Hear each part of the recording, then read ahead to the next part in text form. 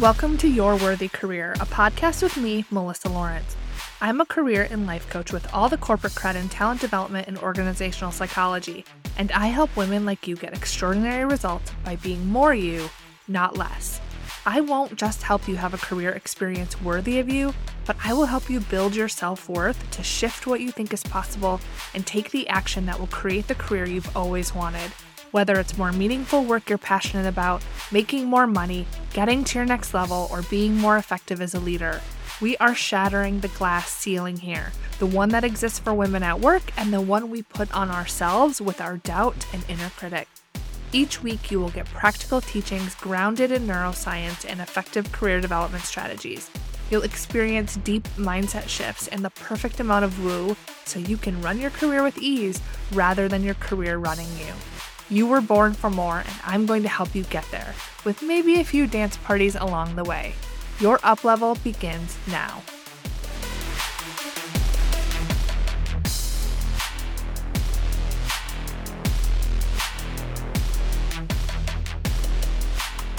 Hello, welcome. I am so glad that you are here with me today. Now, today we're going to talk about something that's a little heavy, and it impacts most people in the pharma biotech industry at least once. Layoffs, buyouts, reorganization. Companies going through change can result in changes in employee headcount. The need of organizations can change, and what they projected they would need may change. And as a result, your work bestie, your boss, someone you've worked with forever can be suddenly gone.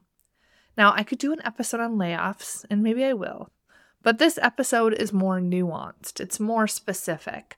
We're going to talk about survivor's guilt, that real thing that can happen when you aren't laid off, when you see people you care about leave and you are chosen to stay. It's like the work version of the Hunger Games, and your boss or employer just may not understand that your only feeling about being chosen to stay isn't gratitude.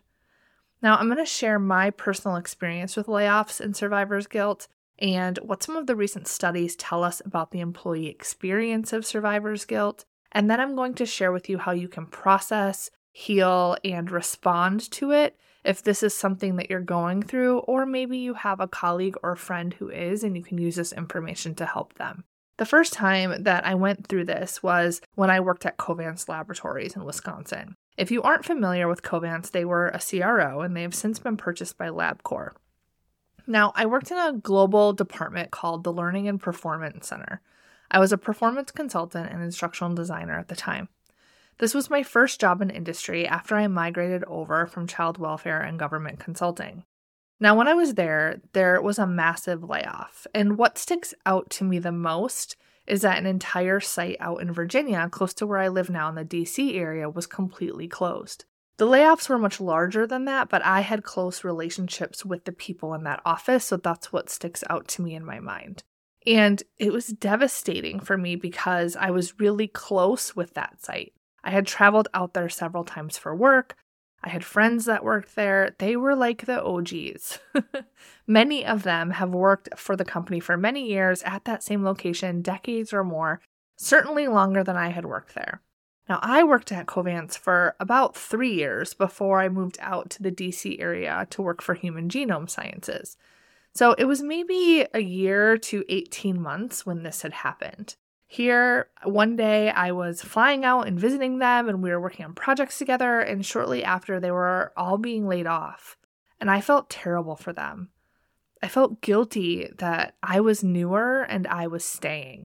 I felt bad that I was traveling out there and money was spent on me to do that, and little did I know that they were going to be laid off in the future. I had so much compassion and empathy for them for having to find new jobs, for them losing their sense of their work family, their work friends, and everything they had known for their career. They were losing their stability. And then I felt bad for feeling bad because I had my job and I didn't want to make this about me. It's almost like I didn't feel entitled to my feelings. I didn't feel entitled to feel bad because look what they were going through compared to me. It was just awful all around. It was so uncomfortable to lose people I had worked with so closely in one big fellow swoop like that I thought about leaving myself. Then you get into the culture aspect, right? People typically aren't hopping around happy, having happy hours and, laughing around the water cooler after something like that happens. There was a heavy energy in the air. People were grieving. Whenever we go through any change like this, there is a grieving process. Any big change has an element of grief. You don't have to have a death to experience it. You are grieving what you knew to be true, what you had taken for granted as always being there. You have to let that go. And then when you add personal relationships, friendships, connections to the mix, it is very heightened. I'd love to tell you that this was the only time that I dealt with this, but it wasn't. About a year later, one of the colleagues that I was close with that had been part of that layoff reached out to me. He had moved to Human Genome Sciences and he loved working there. And they were looking for a research and development training manager to come out and build a learning culture within R&D and ultimately help centralize the development activities across sales, HR, manufacturing, and R&D. So I decided to go for it. I had such a fond experience visiting the area, and my family had wanted to move to an area that was more diverse than Wisconsin, so this seemed like it could be a good fit. I ultimately got the job, and we moved to Maryland. Now, there were a few people that had moved to HGS, Human Genome Sciences, from Covance, so it was like we kind of had the band back together. But then, 4 months after I moved out here, GSK, GlaxoSmithKline, bought out HGS. I was going to be laid off this time. But these layoffs were incremental, so I ended up being at HGS for about a year, and I was in one of the later waves. And you bet I had some feelings about that. I had only been part of the culture without layoffs for 4 months, and it was the culture I enjoyed the most of all of the companies I had worked for. I had the opportunity to go to an investigators meeting in Miami, and we were going to change the way the meetings were done to be more effective for those running studies. Big things were happening. Everyone was so collaborative and warm in my experience there. But here I was, in the same spot. We just got the band together. And because of my level, maybe because they had just relocated me halfway across the country, I had the fortunate situation of being laid off at a later time. So ultimately, I was someone who was laid off, but I also was going through other people being laid off before me. And I ended up moving over to Emergent BioSolutions as my next step after HGS, and I met my wife there, so it all worked out. But these things can take a toll. There's a mental health aspect to all of this, to going through organizational changes. Sometimes feeling like you're a pawn being moved where you're needed, not always knowing how they made the cut or the reasoning behind it, so it can seem very cold. So if you've experienced this, or maybe you're experiencing this now, I see you. If you're a people manager and need to navigate this at some point, it's important to know this perspective so you can lead more effectively and help your employees through this. There was a study done by Leadership IQ, and I want to share some of those statistics with you. All right, so here's what that study found. 74% of employees who kept their job amidst a corporate layoff say their own productivity has declined since the layoff. 69% say the quality of their company's service has declined since the layoff. 87% of surviving workers say they are less likely to recommend their organization as a great one to work for.